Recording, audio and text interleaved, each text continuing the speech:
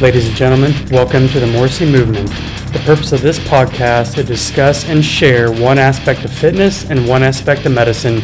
Being a general surgeon and a garage gym athlete, I have a strong passion for both of these aspects of life. So sit back and enjoy the show. This podcast is for entertainment purposes only. I am in no way forming a patient-doctor relationship. While the aspects discussed in this podcast are medically accurate, you should always discuss with your doctor any questions that you may have about the content. You should always discuss with your doctor before starting any new exercise or dietary changes. Hey, what's going on, everyone? It's Dr. Chris Morrissey here, back for another episode of the Morrissey Movement. I want to thank everyone for listening to the show so far, and also for those who have reached out with feedback and ideas for future podcasts. I really appreciate that. Also, feel free to share this with your colleagues or friends if you feel they could benefit from this show like you have. So this week on the Morrissey Movement, I'm going to discuss a few different topics. I'm going to talk about labs and LATs. So I'm going to go through and cover what screening labs you should get when you're in between your 40s and 60s for both men and women. And I'll also go over some different exercises to improve your lats, to mix up your exercise, to optimize your gains. Okay, so let's dive in. I'm going to start with men first. So according to Medline, there are a few things that you should get checked out, and I'm going to also add my 2 cents as well. So first off, you should get your blood pressure checked. While this is not a lab, this is something you should get done at least once every couple of years if you do not routinely go to the doctor. If the top number, or what's called your systolic blood pressure, is anywhere between 120 and 139, and the bottom number is between 80 and 89, what's called millimeters of mercury, which is the measurement they use to entity that they use to check your blood pressure. You should probably get this done about every year. It's also a good idea to get it checked first thing in the morning if you can, before you've done too much for the day. If you can't, then you should definitely avoid caffeinated beverages before getting it checked, because this can elevate your blood pressure. Also, you should make sure that you rest approximately 2 to 3 minutes before checking it. To truly diagnose hypertension, you have to have 2 separate blood pressure readings that are elevated on 2 separate days. So if someone comes to my office, even though I'm not a family physician, we still check vital signs when you come to see me for a surgical consult. They do have, you come to my office and your blood pressure is elevated at that time. I usually have them check in again before they leave the office. But what I'll also have them do is either go back to their primary care doctor or go somewhere else on a different day to get it checked again. And if it remains elevated on 2 separate occasions on 2 different days, then you may benefit from some sort of intervention to help lower your blood pressure. So there's also this thing called white coat syndrome, which it actually does play a part in your blood pressure being elevated. So people that just are very stressed out about going to the doctor, they don't like going, or they're afraid of what's going to be found. This tends to elevate your blood pressure also, which may not be a true reading for what your normal baseline is. So so definitely that'll play a factor. But also, if you're stressed about something at work or at home, probably don't go get your blood pressure checked at that time. If that's the only time you can do it, well, that's fine. But just know that it fluctuates throughout the day also with many different entities. So that's first and foremost, get your blood pressure checked. Cholesterol is another metric you should have checked starting around 35 years of age. If that's normal, then they recommend to check it every 3 to 5 years. If it is elevated, then it will need to be monitored more closely. If you do have elevated cholesterol, definitely talk to your doctor first, and then you may want to begin some sort of lifestyle modifications such as exercise, dietary changes, smoking cessation, and if all of those are unsuccessful, then possibly getting on medication if these do not work. Me personally, I do have elevated cholesterol. Mine is genetics, and I pretty much eat a paleo diet, which is made to reduce your cholesterol, but I've probably had elevated cholesterol for the past 20 years, and no matter what I am doing, whether I'm working out, whether I'm not, my cholesterol remains elevated. So I did go on a medication for some time since I have everything else dialed in, but I did not tolerate the medication very well. So now I've gone to mainly just being a little more strict with my diet more than I was before. So just something to think about. Another thing that I have talked about before on the podcast is colorectal screening. You definitely need to get this assessed. I do have an entire podcast. It is actually episode 1 that I've dedicated to this. So go back and listen to that if you haven't for more details. But in short, if you have no family history and no issues, 45 years of age is the recommended age on getting screening. It used to be 50. However, within the last couple of years, they changed this to 45. If you have a family member that has colorectal cancer, then it is recommended you start 10 years prior to the youngest person in your family being diagnosed with colorectal cancer. So if your mother was diagnosed at the age of 40, then you need to get screened at the age of 30. There is a stool sample that can be done, but these have been found to be inaccurate, so I definitely recommend a colonoscopy. Yes, I am biased because I'm a surgeon and I do perform these, but I feel this is the gold standard and best way to detect colorectal cancer. Something else that isn't always discussed a lot is getting a dental exam once, getting it checked every other year or so. So depending on what you have and your issues, you may need to get checked more often, but go to the dentist, get checked out, because this can impact your health also. An eye exam is also something else that should be done every 2 to 4 years, starting at the age of 40, unless you're having issues before this, obviously. If you are diabetic, you will need to have an eye exam at least every year. Speaking of diabetes, you should also get screened for this beginning in your 40s. There is a blood test called the hemoglobin A1C, or glycosylated hemoglobin. So this is actually a 3-month assessment of blood sugars. This is more accurate than just a finger stick initially, since there are a lot of factors that can alter this. Your red blood cells are recycled every 3 months, and this is what they are assessing. So this sees how much sugar is actually attached to your red blood cells. You should also be doing self-testicular exams, obviously being male, about every month or so. This is a screening for testicular cancer. This is something fairly easy to do, and you can catch things early on if you're diligent about doing so. So about once a month, just check to make sure you don't have any new lumps or bumps. Now, what are some other things you can get checked? I feel that you should also have a complete blood count, which is called a CBC, a complete metabolic profile, which is a CMP, which again checks electrolytes, liver function, kidney function, protein levels, and such. A thyroid stimulating hormone, or a TSH, and also possibly a free T4, in addition to the above things that I mentioned. Now, depending on your history and your physician, these may not all be checked at a routine visit. So if you have high cholesterol, there's also another test that you can get called apolipids, which is APO and then lipids. These actually assess the size and shape of the cholesterol molecule, not just the total cholesterol that you see. So this may differ your treatment regimen depending on your results. I know I've covered some of these labs in general in other podcasts as well. So that's kind of the general overall for males. Now moving on to females. So in addition to everything that I mentioned above, there's a few separate things that you do being a female. So breast cancer screening should be started early in life, beginning with self-breast exams. There's some controversy in the literature whether this is helpful or not, but I feel it's definitely something that doesn't hurt to do, and you can do it at home. Women between the ages of 40 and 49 should have a mammogram every 1 to 2 years, depending on your risk and or history of breast cancer. Something else that should be done is cervical cancer screening. Should start around age 21. After the first test, after you get screened once, women ages 30 through 65 should be screened with either a pap smear every 3 years or the HPV or human papillomavirus test every 5 years. If you or your sexual partner has other new partners, you should have a pap smear test every 3 years. Women ages 65 through 70 can stop having pap tests as long as they have had 3 normal tests within the past 10 years. Women who have been treated for precancerous, which is called cervical dysplasia, should continue to have pap smear tests for 20 years after treatment or until the age of 65, whichever is longer. If you had your uterus and cervix removed, which is called a total hysterectomy, and you have not been diagnosed with cervical cancer, you do not need to have pap smear exams. Another thing you can get tested for, which is osteoporosis. So all women over the age of 50 with fractures should have a bone density test, or also called a DEXA scan, which I have covered in another podcast as well. If you are under the age of 65 and have risk factors for osteoporosis, you should also be screened.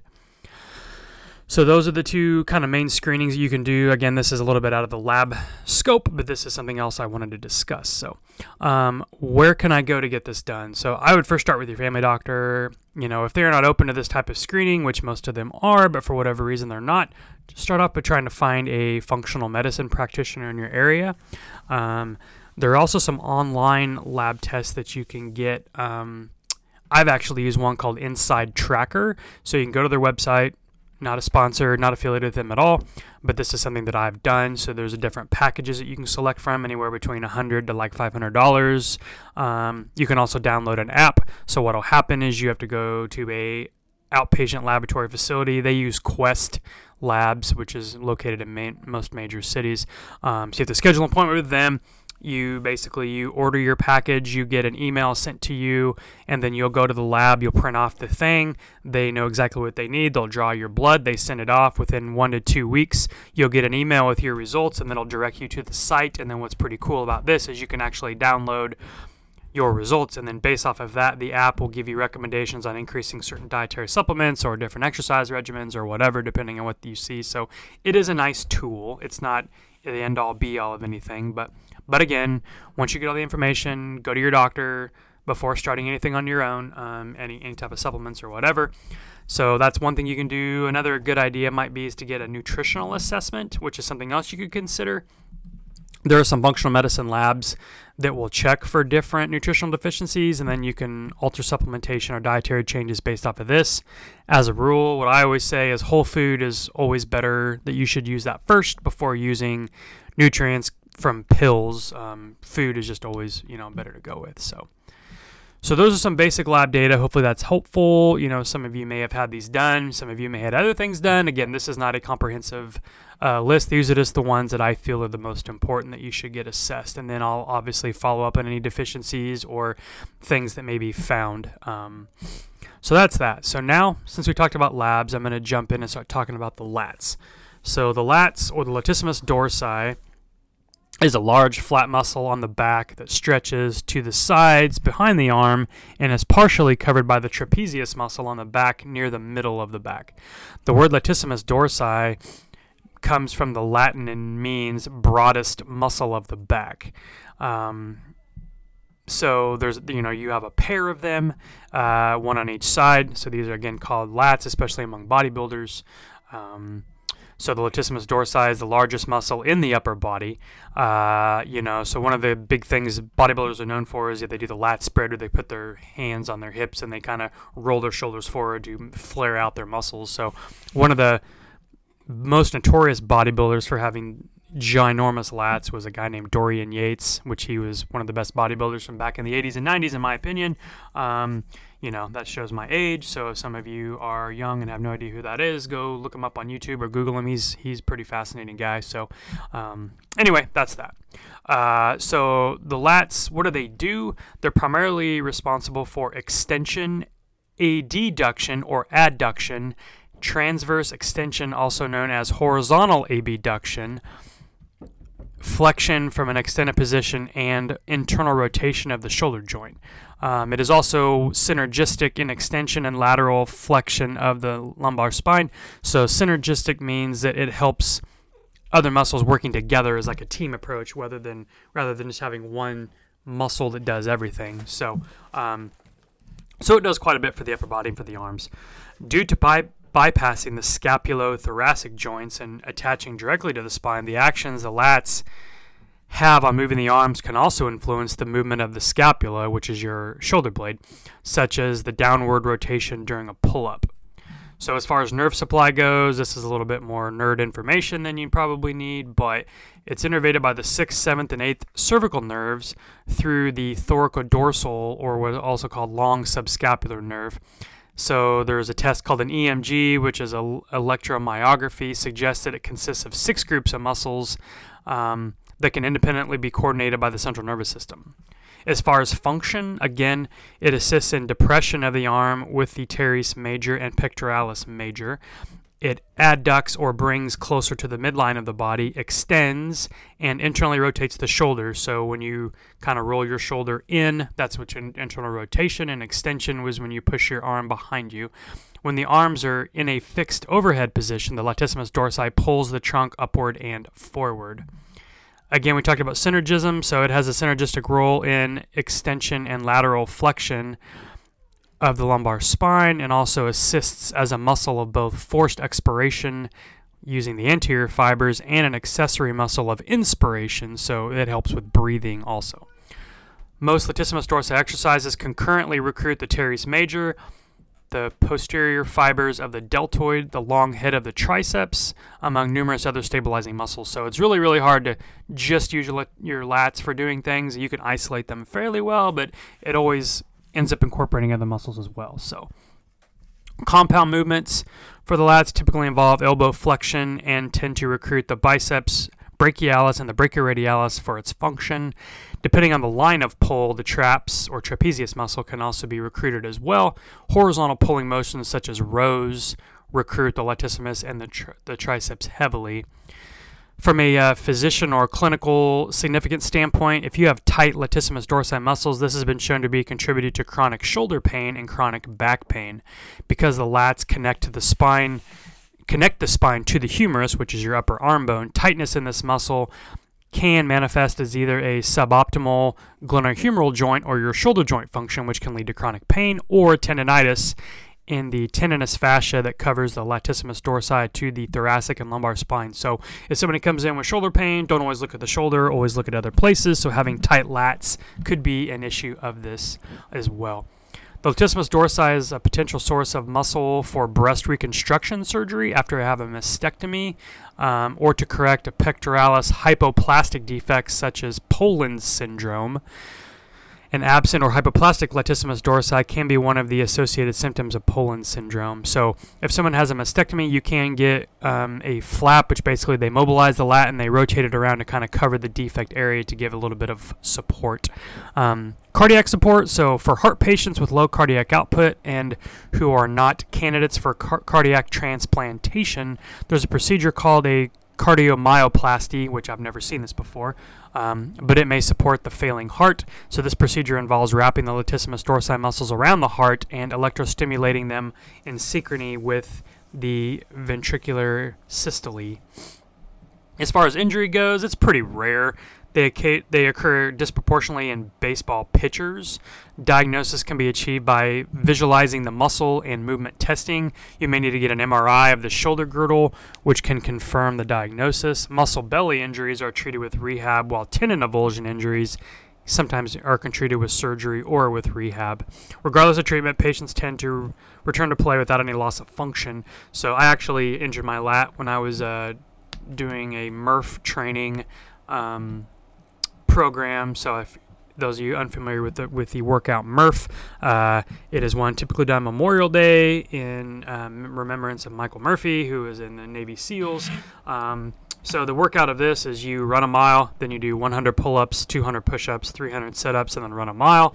I'll go over Murph in general on another podcast, but it is one of the best workout plans that there is to be training overall body systems. So, but anyway, so I did hurt that. I feel like I just felt a strain or a pull, and I was unable to do any pull-ups for a couple of months. I just kind of laid off of those and let that heal. Again, at the time, I was actually on a statin called Crestor, which is a cholesterol medication. I blame it on that. Whether that was it or not, I don't know. But I had these weird muscle injuries and pains when I was on the medication, and since I've been off of it, knock on wood, I haven't had any issues. So hopefully that was the case. But so as far as how do you train your lats, what are some of the best ways to train them? I'm going to list off about 13 to 14 different exercises, go over them in brief detail. This is by no means a comprehensive list. Make sure always you check with a doctor and or a trainer and get taught how to do these properly before doing these in general. So first, wide grip pull-ups. It's one of my favorite exercises to just overall body strength, that it really works your lats and your triceps and everything like that. So the key with this, you don't want to go too wide. Your arms should make a Y when you start from the hanging position. If it's too hard, bring your hands a little bit closer. You still get a good lat activation. Make sure you keep your core engaged, including your glutes. So basically, how do you do it? From a dead hang, so you just grab the pull-up bar and hang there, and then you pull your scapula down and together, which pulls your body up, and then you pull yourself up by pushing your elbows down towards your body. So you stop when your chin is above the bar and your chest as close to the bar as possible.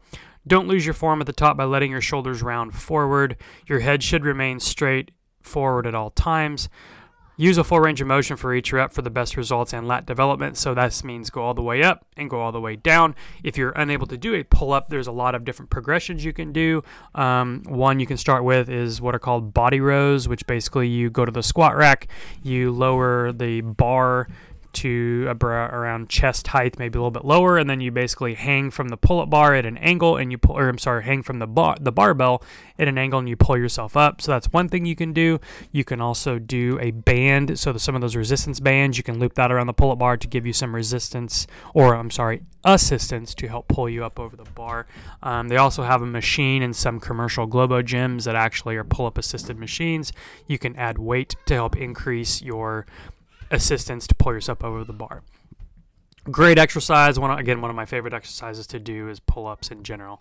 So something else you can also incorporate, which is adding on to this, is doing weighted pull-ups. So if you could do 3 to 4 sets of pull-ups for 10 to 12 reps on the wide grip, then you want to add some weight. So you can either use a dip belt, which is one of those weird looking belts with a chain on it, and hook a plate through it to kind of put between your legs, and you can do that. Or you can also put on a weight vest with different weights on them and decide how you want to go about with that. Another good exercise would be close grip chin-ups. So unlike the wide grip pull-ups, the close grip chin-up is more of an all-around back exercise as you're incorporating those with your arms as well to help power the movement. That said, the close grip chin-up is kind of different. With the close grip chin-up, the movement involves more shoulder extension, which means your lower lats and your mid lats are going to be activated to a higher degree.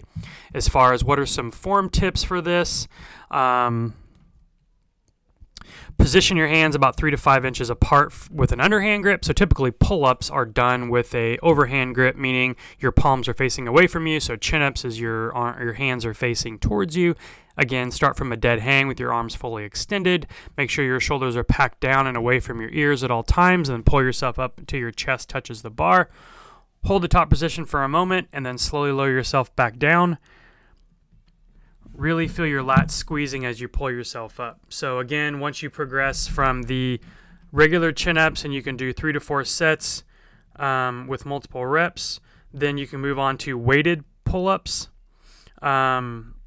which again using a dip assisted belt or a weighted vest is another way you can do this. Another thing you can do if you want to try is hold a dumbbell between your feet. That's something else you could also try to do as well, although this is sort of a bit difficult to start, so I don't really recommend this if you're training alone, which most of us tend to do. Another thing you can do is some wide grip cable lat pull downs, which is probably one of the most seen exercises in Globo gyms. It's a version of the wide grip pull-up. It works your arms in the same way. So the emphasis is on your lats, with your upper lats receiving the greatest demand. Now you might be wondering, why pull downs if you are doing pull-ups already? Well, there are a few different reasons why cable pull downs is a great addition to your pull-ups. First, the pull down allows you to increase the volume. Remember that your lats need high volume for the best development.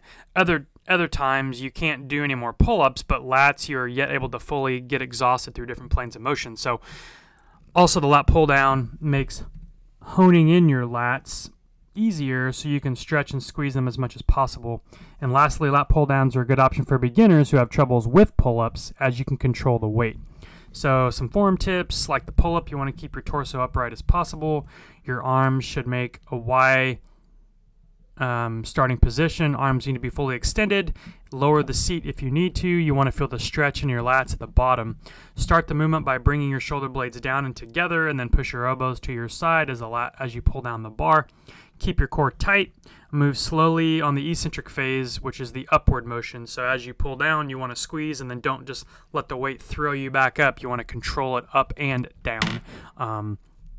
So another variation you can do is a close grip V handle lat pull down. So you can change out, if you haven't been to a Globo gym before, you can change out different attachments for the lat pulls. So there's one that looks like a V that you can clip on there. This makes the movement involving a higher degree of shoulder extension, so it's similar to doing close grip chin-ups. What's more, with this variation, you should be leaning back as you pull down. This allows you to use more weight and also brings your mid-delts into play to a higher degree, making it more of a total lat movement. The close grip lat pull down incorporates more muscles, so it allows you to use a heavier load in addition to leaning motion of your torso. Also, comparing this to the traditional lat pull down, you have a considerable greater range of motion with this exercise. So with that being said, it's a great exercise for building stronger and more mobile lats, not just getting bigger. As far as a few form tips, start with your arms fully extended like before, brace your core, pulling down with your lats first and foremost, just to focus on your lats, and as you pull down, start to lean back slightly, body being about 30 to a 45 degree angle from the start position. Move very slowly on the eccentric phase to really maximize the effectiveness of this exercise and to put stress on your lats. Another good exercise is a cable crossover lat pull down. Whether you have access to a lat pull down machine or simply want to change things up, the cable crossover machine lat pull down is an awesome variation to activate your lats. The biggest difference with this variation is your grip position. So your arms are going to be very wide and your hands will be in a neutral position. So this is really great for your upper lats and teres major, not to mention your lower trapezius. Another cool thing about this exercise is how well you can squeeze and stretch your lats. You can really optimize tension with this one. So you want to set up the cable crossover machine at an appropriate height so that your arms are fully extended and you have a stretch on your lats when you're in the tall kneeling position. Use the stirrup handles. From the tall kneeling position with your arms fully extended in a neutral grip, brace your core and keep the tall kneeling position fixed. Then pull your elbows down in towards your body using your lats to power the movement. Squeeze at the bottom to maximize your contraction. And then again, slow on the eccentric or the up phase to really get a good stretch on your lats. So and another variation for this is you can do a single arm cable crossover lat pull down. So just like the using two hands, you can use this as a single hand to better isolate and maximize each additional side. So moving from that, you can also do some horizontal pulling, which again involves pulling a weight towards your body. So in other words, horizontal pulls are rows. So for example, you have bent over rows, seated cable rows, T-bar rows, and single arm dumbbell rows, aka croc rows. So an underhand bent over barbell row. This is the king of rows. It is the row that allows you to lift the most weight and is definitely the best option for building serious back and pulling strength as well as packing on muscle.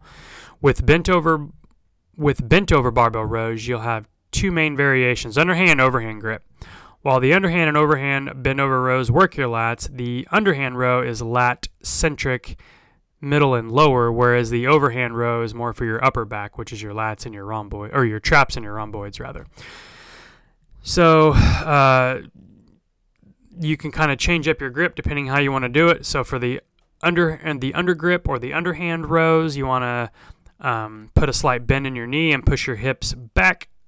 So put your thigh in a high hip hinge position, then lean your torso forward so your body is just parallel to the floor. Your spine should be straight with no arch in your back. Pick up the barbell using an underhand grip with your hands about shoulder width apart, just outside of your hips. While maintaining the bent over position, row your arms straight back until your arms are fully flexed and the bar touches your abs. Slowly lower the weight back down into your elbows are in full extension. There's another variation called the Yates row, which is actually created by Dorian Yates, who I mentioned above, who had a very impressive back. It's a variation of the underhand grip row. Basically, it's the same thing, but you position your body with your torso more upright, about 30 degrees downward from the upright position. You'll also be pulling the bar towards your abs. So the benefit of the Yates row is it hits your upper back too, and you can lift more weight.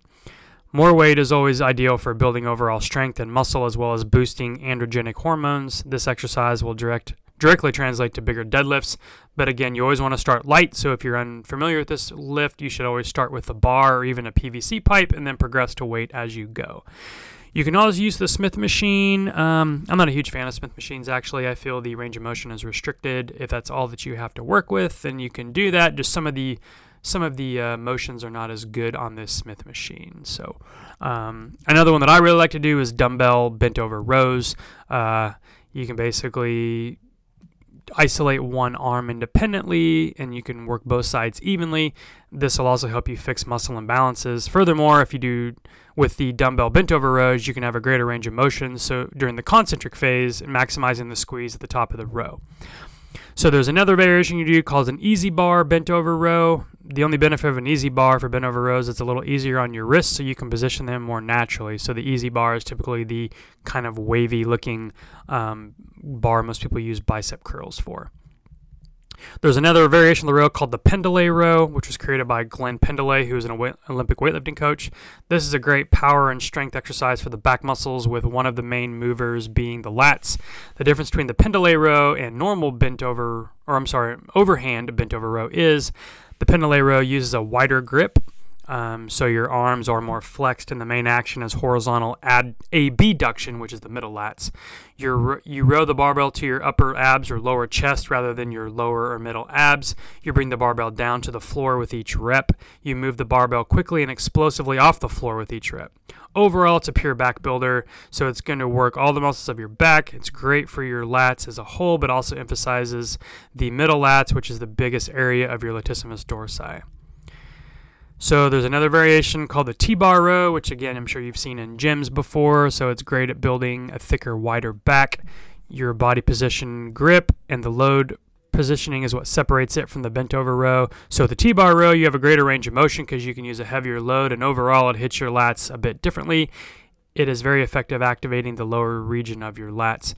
So you start over the bar with a wide stance. You get into a bent over position with your spine straight and your chest up. Your feet are about 8 to 12 inches behind the plates. You can practice with the bar unloaded or lightweight until you get your feet positioned down. Your arms should be fully extended in the starting position. You contract your glutes and core and pull the weight towards your upper abdomen. Squeeze your lats to the top and then very slowly lower the bar back down until it almost touches the floor and or your arms are fully extended. So there is a machine that does this. You can lay your chest on like a pad and kind of gives you the correct angle, or you can use it just bend over the end of a barbell and do it, or you can actually use a landmine extension and do it the same way. They also do make a little accessory for a barbell that looks like a pair of handlebars. You can slide over the barbell and then put the weight on this to keep everything in place. The croc row, which I alluded to earlier, which is also called the single arm row, is great for your entire back and as well as your grip strength. But in terms of lats, it really does a good job of activating them through a wide range of motion. Besides being an excellent exercise for your lats, it is an overall good upper body developer. It's going to work your core significantly through stability, anti-rotation demands on your biceps and your forearms. So you want to get a bench and place your right hand and right knee on the bench with a dumbbell in your left hand with a neutral grip, and your left leg in line with your hips and the knee of the propped leg. Your shoulders should be slightly higher than your hips, so about a 15-degree angle from parallel. With your left arm fully extended, you pull your elbow back until your elbow is fully flexed. Squeeze the best that you can at the top and then slowly lower to full extension. Be sure to keep your core and hips tight and engaged at all times to avoid leaning. Well, that's pretty much it for this week. I went through a lot of variations of the lifts. There's plenty more out there, but these are the main ones I wanted to touch on, as I've done the majority of these. The only one I really haven't done before is the cable crossover row, as I do not have this in my garage. But a couple other quick exercises I'll talk about that I forgot to cover is a dumbbell pullover, which basically, body position allows you to better target your lats rather than your chest. You basically support yourself on the side of a bench and you put the dumbbell over your head and you pull it back over towards your chest. Deadlifts are another must. I feel that's one of the core exercises that I firmly believe that helps build a great strong back is doing deadlifts. It'll strengthen your lats, but it also just a great overall strength developer of your body. So it's not a lat specific exercise, but it's just a great thing to throw into your training regimen if you haven't. So anyway, hope you enjoyed the show for today. Get out there and get your labs checked if you haven't for quite a while. Also, don't forget to get your colonoscopy. Also, try to incorporate at least one of these movements that we talked about today into your programming to get your lats growing.